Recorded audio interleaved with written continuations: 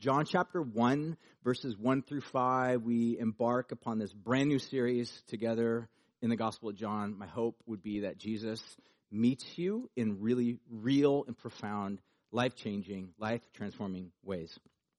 John chapter 1, verse 1 through 5 starts like this. In the beginning was the Word, and the Word was with God, and the Word was God. He was in the beginning with God.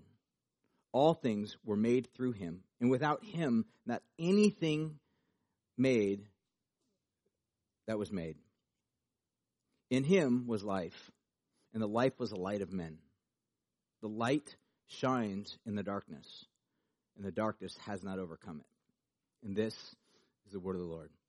I want to pray, and we'll jump in. So, Jesus, right now, we ask you that you would open our hearts, our minds, our imaginations, our thoughts, to receive this Mount Everest of revelation. God, that it would impact us and reshape us, and we'd orient our lives around all that you are as you've revealed yourself to be. So we trust this time in your hands, and we pray these things in Jesus' name. Amen. Why don't you all grab a seat? John chapter 1, verse 1. So we jump into this massive, brand new series looking at the life of Jesus. Before we even jump in, I just want to make a couple real quick comments. At the Gospel of John, we're going to see lots of different themes arise, that John kind of focuses on certain themes. He actually builds the book around a certain framework of miracles and signs, if you would, that Jesus does. His whole aim at the very end is to really kind of convince you. So what I like to think of this as is it's a journey, it's an adventure. And as we read this and think about it and process it, my hope would be that you would look at this with brand new eyes. I think there's a danger that probably many of us have, is that we are so overly familiar with Jesus, so overly familiar with him that he doesn't shock us anymore. We kind of yawn. That's yawn worthy. That's a shocking admission. But to think of it this way, that if Jesus just becomes somebody that's just another, like, man, he's a great guy, he did awesome things, and how cool is that, and what are we going to eat for lunch? If that's the way that we see Jesus, my hope would be that we look at him in fresh eyes and realize really the depth and the breadth of what John, the apostle, is bringing us into an awareness of. The truth that's here. And the truth is not just simply abstract truth. That's something that we can look at and just sort of be like, wow, that's fascinating. Jesus is not intended to be just another fascinating detail that we can think about and kind of add to our library of interesting data points. But really it's a truth that brings us into the center of all things as they are, so that we then become a part of what it is that God is up to in this world. In other words, it's an all-life transformational thing that this is all about, that this journey is all about, which means it has the possibility and the potential of radically changing you in good ways. And I would suggest to you that all of us here, no matter where you're at, whether you are a follower of Jesus, whether you're not a follower of Jesus, whether you've grown up knowing about Jesus, whether you've just recently kind of just jumped into the whole idea of understanding who God is, regardless of where you're at, all of us recognize there are various aspects in our life that need to be changed and transformed. We realize we're not perfect people. We have areas that are broken. We have areas that are messed up, areas where there's chaos. All of us live within a world that we know that our world is filled with chaos and brokenness. So we are radically aware of the fact that something needs to be fixed within ourselves, but also within our world. And the problem is that all of us have different pathways on how to get there, and different solutions and different means by which to kind of fix the things within and the things without. And what Christianity offers is a radical way of viewing the world in which God is at the center. He is the creator of all things, which means he has purpose. He has meaning to instill into our lives. And that means that no matter what type of chaos you may find yourself in right now, God has the ability. God makes the claim that he can take that chaos and bring order out of it. That's really good news, by the way, because nothing else promises that in this world. Nothing else promises that. Nothing else, or at least can make good on that promise that the gospel seems to make as a declaration before us. And as we jump into this, I want to make a couple of real quick ideas or observations with regard to, if you are familiar with the next slide, the idea of gospels. Sometimes we'll say that there are 4 gospels. Technically, there's actually one gospel. I think it's just a small little technicality. It's kind of like when people say, I like the book of Revelations. There is no book of Revelations. It does not exist. There's a book of Revelation. Drop the S. Drop the S. Drop the S. It's the book of Revelation. It's one of those like little pet peeves of mine. But the point of the matter is, there's one gospel, 4 accounts. It's important. Small little details like this, but I think it's helpful because I don't ever want people to think that there are 4 gospels, 4 pathways to God. There's not. There's one pathway to God, and that pathway is Jesus. And we would call that the good news or the gospel. There are 4 ways in which this is identified, 4 accounts, but one gospel. What's interesting, each one of these guys that write this, they approach this story of life, Jesus' life, from different aspects. So, for example, Matthew and Luke, they begin at the birth of Jesus, as it says up here. Mark begins with the ministry of Jesus, as when Jesus just kind of jumps on the scene, and Mark just immediately takes us into the place where Jesus is beginning to build his little posse of friends called disciples and apostles. John uniquely approaches this entire story of Jesus from a radically different angle. So rather than starting with the birth of Jesus, which he doesn't even mention anything about, ironically, he doesn't mention anything about sheep or, the inn or the magi or a little star in the sky. None of that. He literally starts with Jesus from what we would describe as like eternity past. And this is what John wants us to understand, that this is the pre-creation story or reality of Jesus. Not that Jesus was created, which we'll find out, but Jesus is actually the creator. This is the claim that John is making, and it's a radical claim, as we will begin to identify and see. There's lots of different themes that John addresses throughout his gospel. Themes like light and darkness. He's constantly contrasting light, people of light, and people of darkness. He's also contrasting oftentimes life and death. These are realities that John wants to consistently contrast. So we live in a world of death. We are oftentimes affected or impacted, or I should say always affected and impacted by death. We will one day die. We oftentimes conspire with death to bring about death in lives of other people. We do things, we act in ways that bring about brokenness and hurt and chaos. And what the claim that John's making about Jesus is that Jesus comes in to do something about death and chaos and darkness. And this is the radical claim, that he actually invites us to look at who Jesus is, to embrace who Jesus is, to commit our lives entirely over to all that Jesus is up to in this world.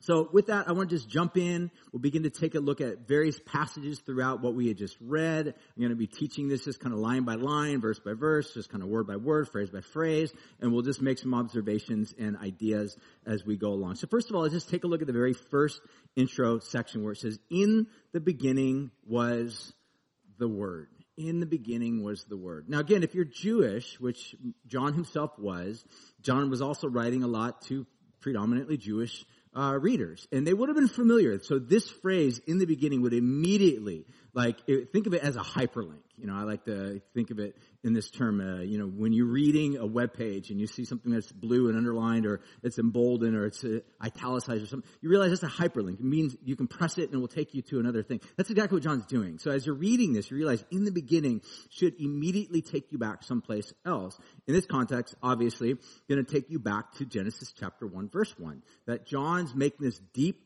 connection between whoever Jesus is, which we don't know the name of Jesus yet in the authorship or the reading of this book yet. We just know him as identified as what? The Word. The Word. So let's follow the train of thought in which John is introducing us to this. Again, we know it's Jesus because, again, some of you guys, spoiler alert, have already figured this out. But the point of the matter is, at this particular juncture in the book, we know whoever it is he's referring to is the Word. The Word. Whoever the Word is, the Word was in the beginning, there in this particular primordial, pre-creation world. So what we know so far, there's a lot of speculation that maybe what John was referring to was the word logos, is the word for word, logos, idea or thought. Some have suggested that this is John's wink at kind of a philosophical worldview around him, which was kind of associated to the Grecian philosophers of the day.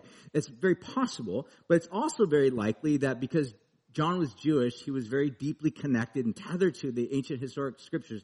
He was also aware of the fact that God also throughout scripture refers to this idea of the word being part of a creative act. So I'll read you a couple passages from here. So Psalm 33 verse 6 says this: Yahweh merely spoke and the heavens were created. He breathed his word and all the stars were born. Psalm 107 says this, verse 19 and 20. Yahweh sent out his word and he healed them, rescuing them from death. So what was the agent of healing? His word. It goes on to say in Isaiah 55 verse 11, it says, my word goes forth out of my mouth. It will not return to me empty. It will accomplish what I desire. And the verse just prior to that, he describes, kind of makes a parallel between word and the rain. So the rain goes down, but it doesn't return. But in this particular context, God's word goes out. It accomplishes that which he intends and then goes back to him. So there's this agent. It's an agent of God's creation. Whoever the word is, whatever the word is, it's an agent of God's healing. It's an agent of God's new creation. So this idea, what I want for us to think about of the word, whoever and whatever the word is at this particular juncture in the reading, it has agency to do something that God intends for it to do. So again, we're just kind of walking through this. And then last one, the Proverbs gives us this little insight. Proverbs chapter 8, if you want to address for this.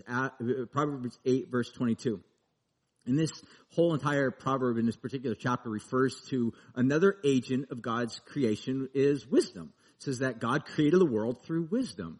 But in Proverbs 8, it's interesting because wisdom actually takes upon the form of a female. And it kind of personifies wisdom as a beautiful woman that is at work creating something amazing and good. And this is the agent, or this is the image or the picture or the metaphor that God is using to describe an active creator or creation. And it says this in Proverbs 8:22, the Lord possessed me, that is wisdom, at the beginning of his work. And his first acts of old ages ago, I was set up, that is Lady Wisdom, at first before the beginning of the earth. When there were no depths, I was brought forth. When there were no springs abounding with water, before the mountains had even been shaped, before the hills, I was brought forth. So whoever this Lady Wisdom is, this personification of wisdom, sounds very similar in terms of language that John is describing whoever this word is. That this word has agency to do something, was with God in this pre-creation world, which we're going to begin to unpack. The next little movement in the passage describes, and the word was with God, and the word was God. So again, to identify this, this is chapter 1, verse 1b. So whoever this word is or was with God, and the word was God. So I think it's important right now to even just pause and ask ourselves a question. Do we even know what we're talking about when we use the word God? The word God is filled with a lot of baggage. Would you agree with that? You can just walk around and be like, I believe in God. Wonderful. What does that even mean? I don't know, but I believe in it. Her, him, it, whatever. Some great cosmic, spaghetti monster in the sky, and I call that God. What do we mean when we mean God? I think it's really important for us to think about, what is God? Who is God? And what are we referring to? And especially more importantly, not so much what are we referring to and not even so much what you think about God, though that's important, but really what does John think about God? I think that's important because, again, if we're invited to imbibe what John is referring to in teaching, I think it's important for us, first of all, to ask, what is John saying? And whatever it is that John is saying, then we can say, I either agree with that or no, I don't agree with that. I'm going to continue to agree and believe in the spaghetti monster in the sky. That's fine. I just want to make sure that you know what you're believing in before you dismiss it, before you even engage in it. So with that being said, the people from the Bible Project created a wonderful video that's, 6 minutes or something like that. And it does a more fantastic job than I could ever do in the time slot to help us understand who and what God is. So here's the little video. Enjoy it. And I'll jump back into the teaching.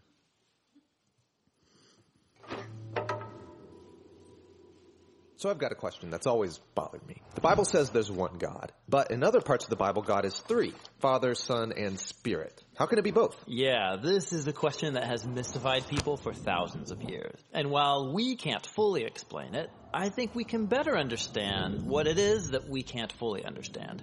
What do you mean? Well, think of it this way. Here's a two-dimensional plane. And then here's an object with 3 dimensions that's going to pass through the 2D plane.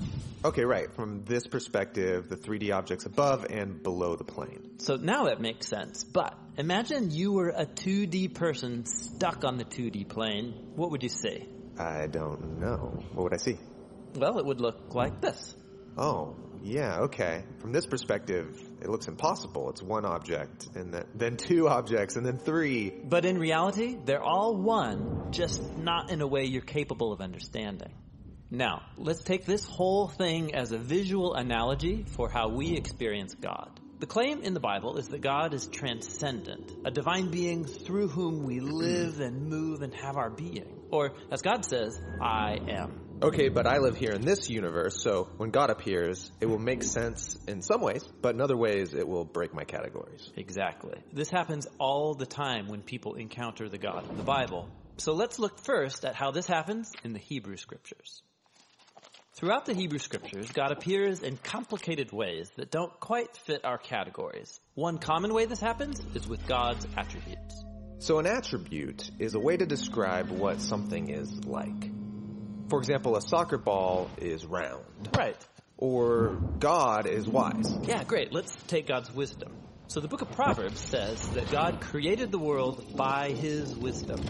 But then there are also poems in the book of Proverbs that describe God's wisdom as a person, a co-worker through whom God architected the universe. So God's attribute becomes a separate character? Yeah, this also happens with God's glory, which sometimes appears as a human figure on a throne that's engulfed in fire. Or take God's word, which he can speak to people, but sometimes his word appears like a person. Wait, so God's attributes have become new little gods? No. The biblical authors believe there's only one all-powerful God. But they're comfortable talking about them as different characters. Yeah, this is part of the way that the biblical authors portray the one God's complex identity. They're God's attributes and also distinct from God. Distinct from God and also God. Yes. Once we learn to spot that way of talking about God's identity, you begin to see it all over the Scriptures. In fact, you find it in the first sentences of the Bible that mention the Spirit of God. So the opening line of the Bible is pretty familiar. In the beginning, God created. But then keep reading. Who is it that we see within creation hovering over the waters? The Spirit of God.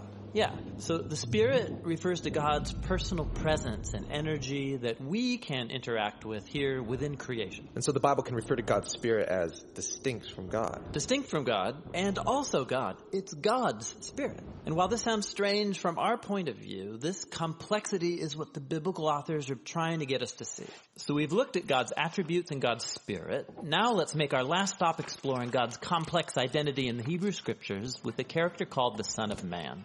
So in the Bible, there's only one God that people are to worship, which makes this story in the book of Daniel really surprising. Daniel has a dream about a human figure called the Son of Man, which means a member of humanity. And Daniel dreams about this human getting elevated on a cloud, up and then higher up. Up into God's space. Yes, and then this human sits at the right hand of God's heavenly throne, and all humanity worships this human alongside God. A human where I expect to see God. Yeah, this human is a part of God's identity. This vision is about the climactic hope of the whole biblical story. God and humanity become one so they can rule the world together as one. So the Son of Man is distinct from God and also God. Exactly. So, think back over everything we've looked at. In the Hebrew Scriptures, God's identity is complex. And so, when Jesus' followers encountered God as the Father, Son, and the Spirit, they already had categories for how these could all be the one God of the Bible. Okay, let's talk about that. Okay, so in the New Testament, we're introduced to Jesus of Nazareth. And he's human, but way more. His favorite title to call himself was the Son of Man. The figure in Daniel's vision. And the claim is that he is this complex God become human to unite other humans with God. Okay, so the Gospels portray Jesus as fully human. And also as Yahweh, the God of Israel. Jesus went around saying and doing things that only Yahweh can do, like forgiving people's sins or calming the chaotic waters.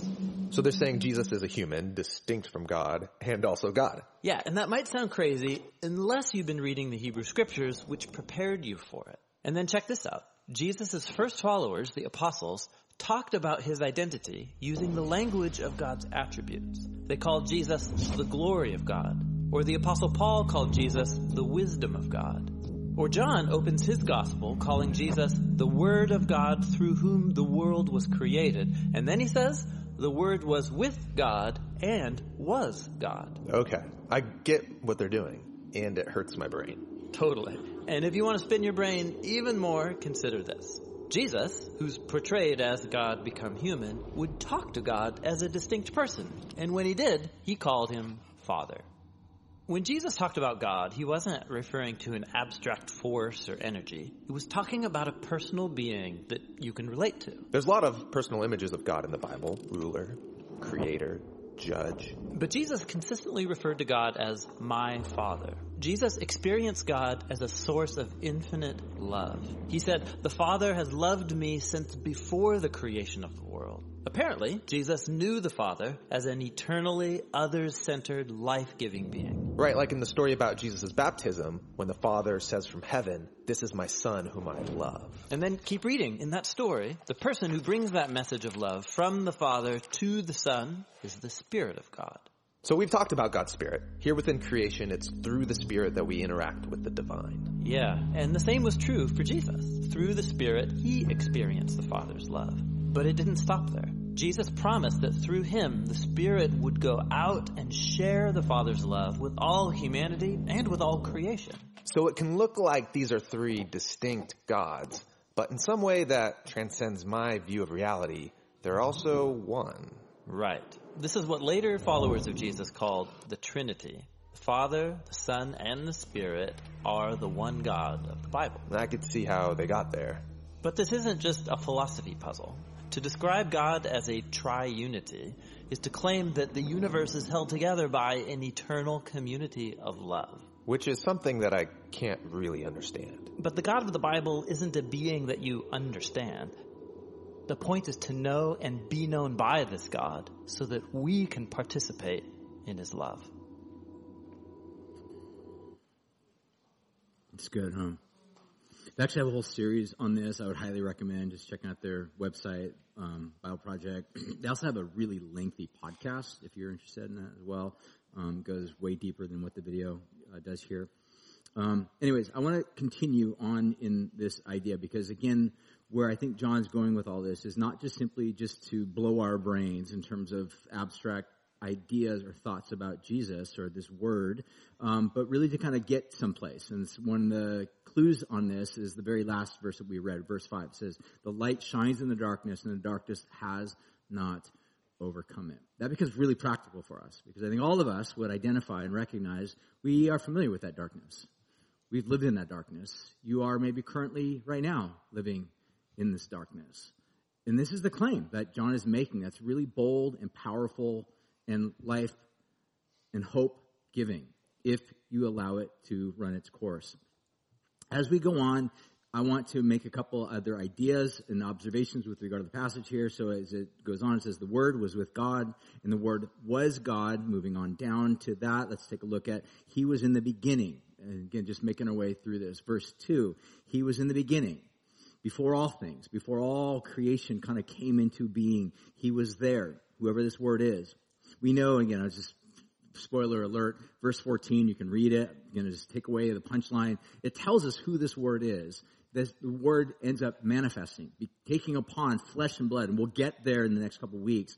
He takes on flesh and blood and becomes human being and dwells among us and lives among us. And the question that we will begin to ponder and ask, what does it look like when God comes and takes up residency among us, broken, messed up, chaotic, and chaos creating human beings?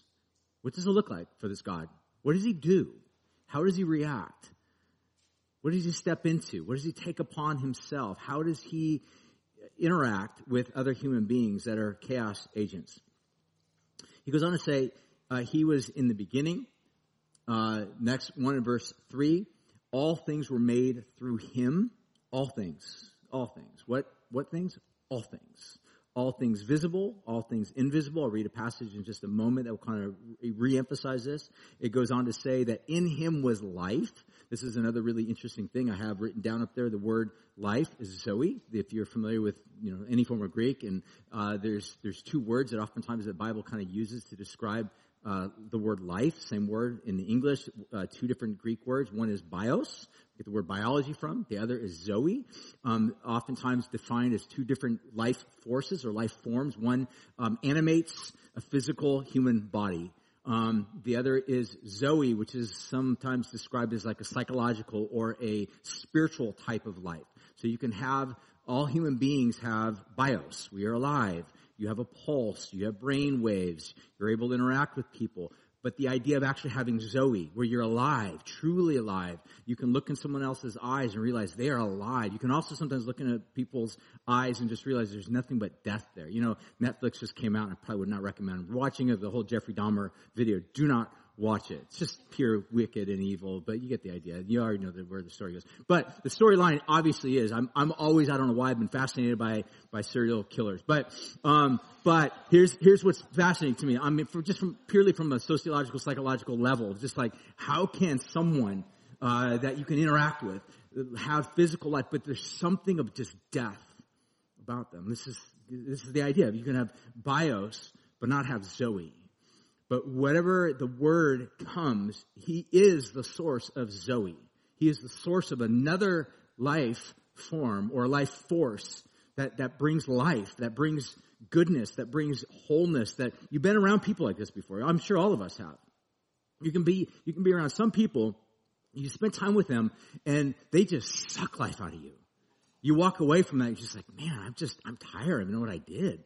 Like, you just sat in the presence of someone that just was like a black hole. They just sucked life out of you. Then you can be around other people, and you walk away, you're like, man, I feel alive. I want to go eat ice cream or go for a walk on the beach or go give money away to someone who's poor. I don't know. I want to go do something. What happened there? I'll tell you what happened there. You were in the presence of someone that has Zoe. They breathe life upon you. You all know what I'm talking about. But whoever this word is the source of Zoe. And it goes on to say, this life is the light of humanity. This life is the light of humanity. If you want to put it this way, what is our greatest need today? I would argue it's Zoe. We need Zoe. We need life. Where does this come from? A new political party? A new revolution? The enforcement of an old stereotypical political system? Like, where does this come from? Another sexual revolution? A new discovery of some biological life form on a different planet? Like, where will we get this from? And the argument of John is it does not exist apart from the Word. Because the Word in him was life. In this life, Zoe is the light of all humanity. And it goes on to say, last little segment here, and I'll wrap it up with some final thoughts. This Zoe is the light of humanity, and this light shines in the darkness, and the darkness has not overcome it. If anything the past 3 years has shown to us is how much darkness is in this world. What are we going to do about it? How do we fight it? How do we push it back? Throwing more money at something? Creating a new, again, political framework or system? The Great Reset? Like, how are we gonna push back? How are we gonna bring forth this life that we need? Where does it come from? And then secondly, where do we even get the idea of like a justice system to enforce it or bring about its consistency so that all have availability or accessibility to this life form? And this is John's claim. It is so radical.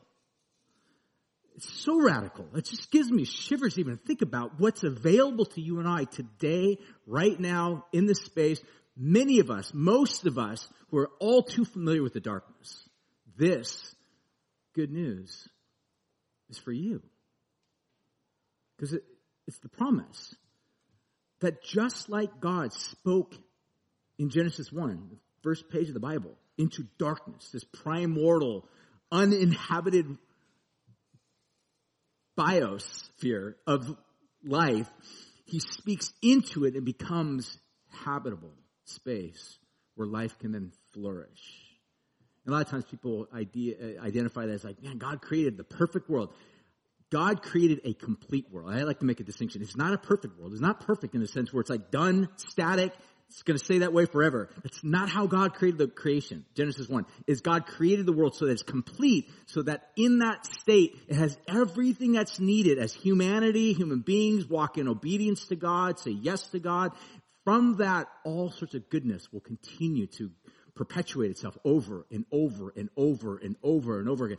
But unfortunately, what happens are human beings set out a revolt against God and seek to find wisdom elsewhere other than Zoe. And in their pursuit of grasping for life, they actually ended up grasping death, and it brought forth chaos and a perpetuation of more complex forms of death. And death reigned. Death continues to reign in our world. And this is the claim of the gospel, that Jesus comes to do something about this. Last thing I want to just end with, I'll read a little statement out of Colossians chapter 1. I'm not sure if I even have it. I do have it up there. Great. Colossians chapter 1, Paul, another New Testament writer, says this: by Jesus, all things were created. Very similar to what, and reminiscent what John has to say here. By Jesus were all things created in heaven and earth, visible and invisible, whether thrones, dominions, rulers, or authorities. All things were created for him, through him, and for him. In him, all things hold together. And you, this is where it gets really powerful. This is Paul's theological, massive statement connected to a very deeply personal thing.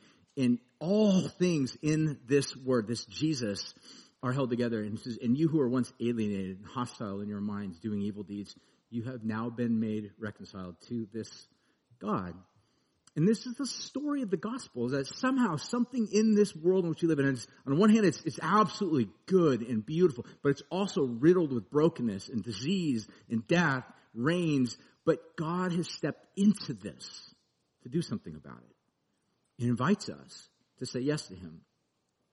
And lastly, I want to think about this idea of a framework of reality. I'm not sure if I have it. I do have this up here. So I'm going to make a couple quick statements on here. That New Testament writers are actually declaring what is happening here. This word is actually a new framework of reality to entirely hinge your life to affix your life to entirely.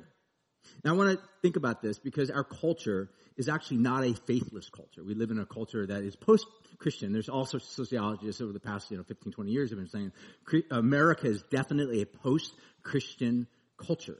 If anything, what we've seen over the past 15, 20 years is that it's more aimed at like how do we get rid of the Christian hegemonic worldview that has been at the centers of society and power and politics and all sorts of other means. How do we get rid of that, which again leads to this idea of a post-Christian culture in which we live in. And it's kind of caused a lot of people to be like, man, Americans are no longer faithful people. I would argue, and most sociologists would as well, no, actually not the case. Human beings, Americans are deeply committed to faith, but they're more secular forms of faith. And these are some different, as I was thinking about this, that our culture has this framework of reality from which it forms its creeds and its deeds around. So these are three different creeds, I think, that are very common and very popular in our culture today. I'll just kind of go through them real quickly. Number one is I believe in science. I believe in science. Science is the creed that I profess, I confess, everything that's physical, everything that's tangible, everything that can be tasted, tested, measured. That's the creed I live by. That's the creed I orient my life around. We've seen that over the past 3 years, which is, again, I'm not going to get into the politics of all this, but even like the vaccine and all that, it's like, well, we know the science. This is what the science says. Don't argue with the science. And then we also have other creeds and deeds that are kind of formed around I believe in self. And these are two very popular ones. I believe in science and I also believe in self. And then the third one is I believe in democracy. Rule with self by way, the word self or autonomy. We use the word autonomy. The word autonomy means literally self-rule or self-law. Like who is the law? Who's depicting the laws? Self is depicting the laws. And what's interesting about this is that all of these cannot be true simultaneously. Like many would say, I believe in science, but I also believe in self. Do you realize that is a contradiction? Because at what point does science actually get the final say over what you say about yourself? You see, these are the cultural battles that we are seeing played out in our world today. And all of them are faith claims. All of them. They're claims of saying, this is where truth is derived. This is where I live my life. These are the creeds I profess. And this is how I orient my life around. So whatever self believes and whatever I believe deepest in my heart of hearts, that's who I will be. That's how I will form my creed. That's how I'll form my daily liturgies to give myself over to myself and whatever my desires are. A lot of sociologists have actually pointed out, and they've observed that in our post-Christian culture, that people are actually kind of forming some form of like a religious fervor around these as well. Which, what they basically identifying is that within the concept of a religious fervor, that science, self, and even democracy, they take upon sort of a religious makeup. And again, this makes a lot of sense, especially because if religion has had such a massive impact upon Western societies for a long time, but now religion is no longer viewed as viable, what's going to take its place? We know that, that nature hates and abhors a vacuum, but so something has to fill in its place in that particular context. So what will be filling in the place of religion? Well, I would suggest to you a belief in science, a belief in self, and a belief in democracy will then begin to fill in those places. And they begin to take upon sort of a religious zeal. And I would argue that this is what we've seen over the past 3 years. People have followed many of these things with a religious fervor. Religion, meaning you have ideas of like a priest or a person that is communicating the truth. They are the high priest. They are the Pope of truth. You do not argue with the Pope. You argue with the Pope, you'll be canceled. There are consequences to disagreeing with the high priest of whatever said science or self or democracy it is. You can also see this idea of revelation. Where does the revelation come? So for example, democracy. It would say the source of revelation is the Declaration of Independence or our Constitution. These are the things that we look to. We hold these things sacred. You do not argue with these things. You do not push against these things. Now, I want to just be very clear. I love the country we live in. It's awesome. But I want to be really, really clear. As a Christian, I also am able to look at America as another empire that's been on the conveyor belt of empires for the past thousands and thousands of years. It's just another one. It's a great iteration of the empire, but it's just another iteration of it. Which means at some point it will fail and it will stop. God is not in the business of trying to somehow uphold a democracy. By the way, this might come as a shock to some of you. God is a monarch. God is not open to try to incorporate your agenda, your ideas into his rulership. That might come as a shock to many of us. God is a dictator, a benevolent dictator. He's very good. And that's how he rules the universe. God's aim is vastly different than the aims that we see in our culture today. But the point that I want to make is this, is that even within each one of these things, they have various moral codes. They have an idea of what's right, what's wrong. Within the religion of self, if anybody were to challenge or to push back upon your notions of right or wrong, you're violating a code. There's consequence to be paid for that. Again, there's this religious fundamentalism. In fact, there's a book that recently I just read. It was called the New Puritanism, and the whole idea is that the old Puritanism. You guys are all familiar with the Puritans, right? You're familiar with the idea that they were very anti-dancing and drinking and having a fun time. What his whole argument within the book is to basically point out there is a new Puritanism that's in the world today. And it's actually not Christian anymore. It's taken upon different shapes and forms. And his whole point in the book is to say these things like self, science, and democracy have taken upon a religious fervency by its adherents. And what I suggest to you is that each one of these are a framework of reality. That you follow them. If you follow them faithfully, the hope is that they will promise you heaven.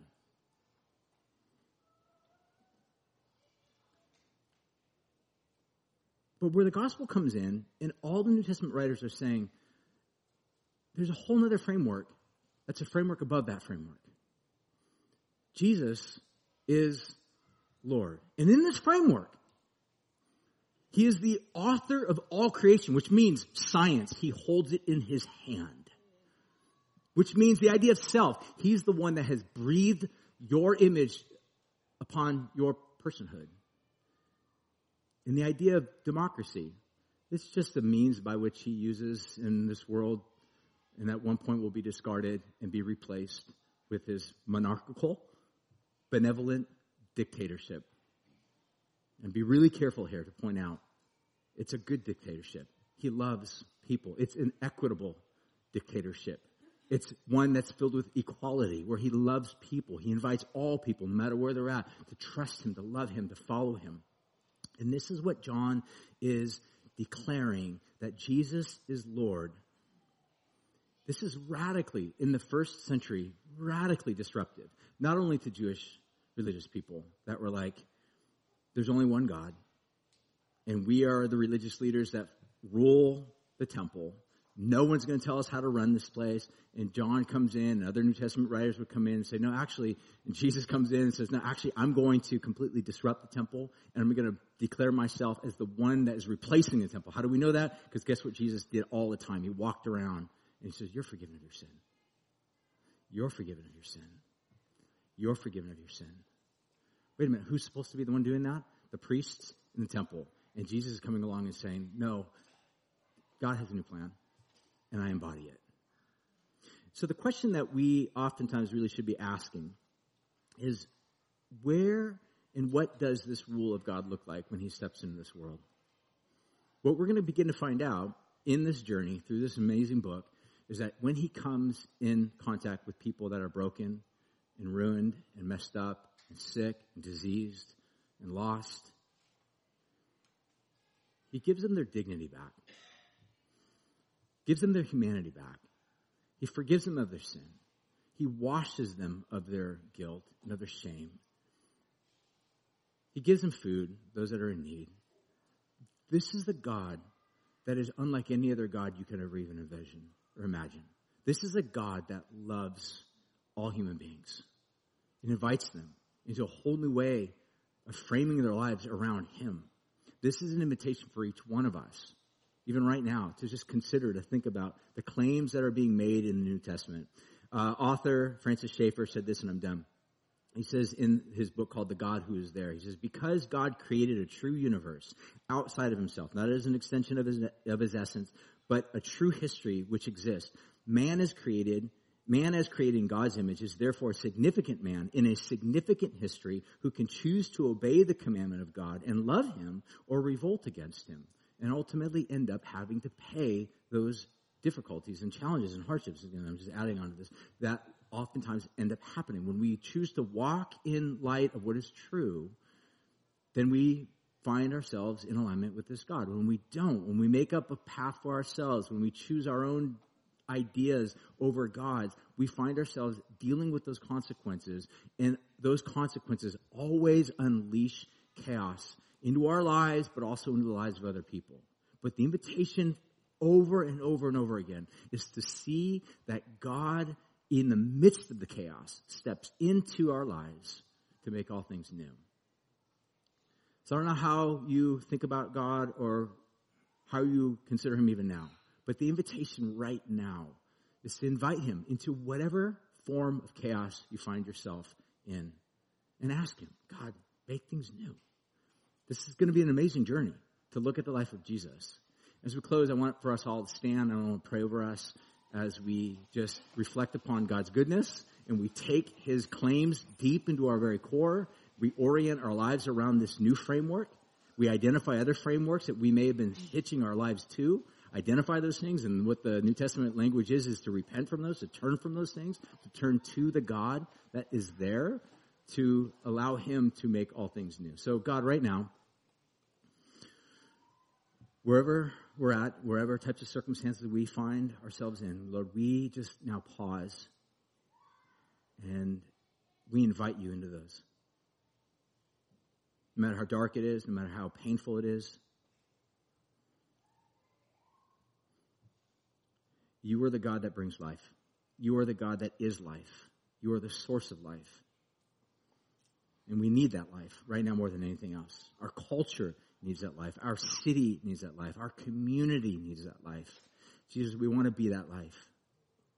So God, as your representatives, as people in this church, whether we are followers of Jesus, or whether we're trying to figure out what it means to follow Jesus, God, right now, we just want to pause and say we want to be all in your program, in your agenda, in your kingdom building purposes. You are the great King of all kings. And we need you to reshape us, to remake us, to forgive us of our sins, to give us life so that as we scatter from here, that we can then be life bringers, life givers, agents of life, agents of goodness everywhere we go. So help us to walk in that way, we pray.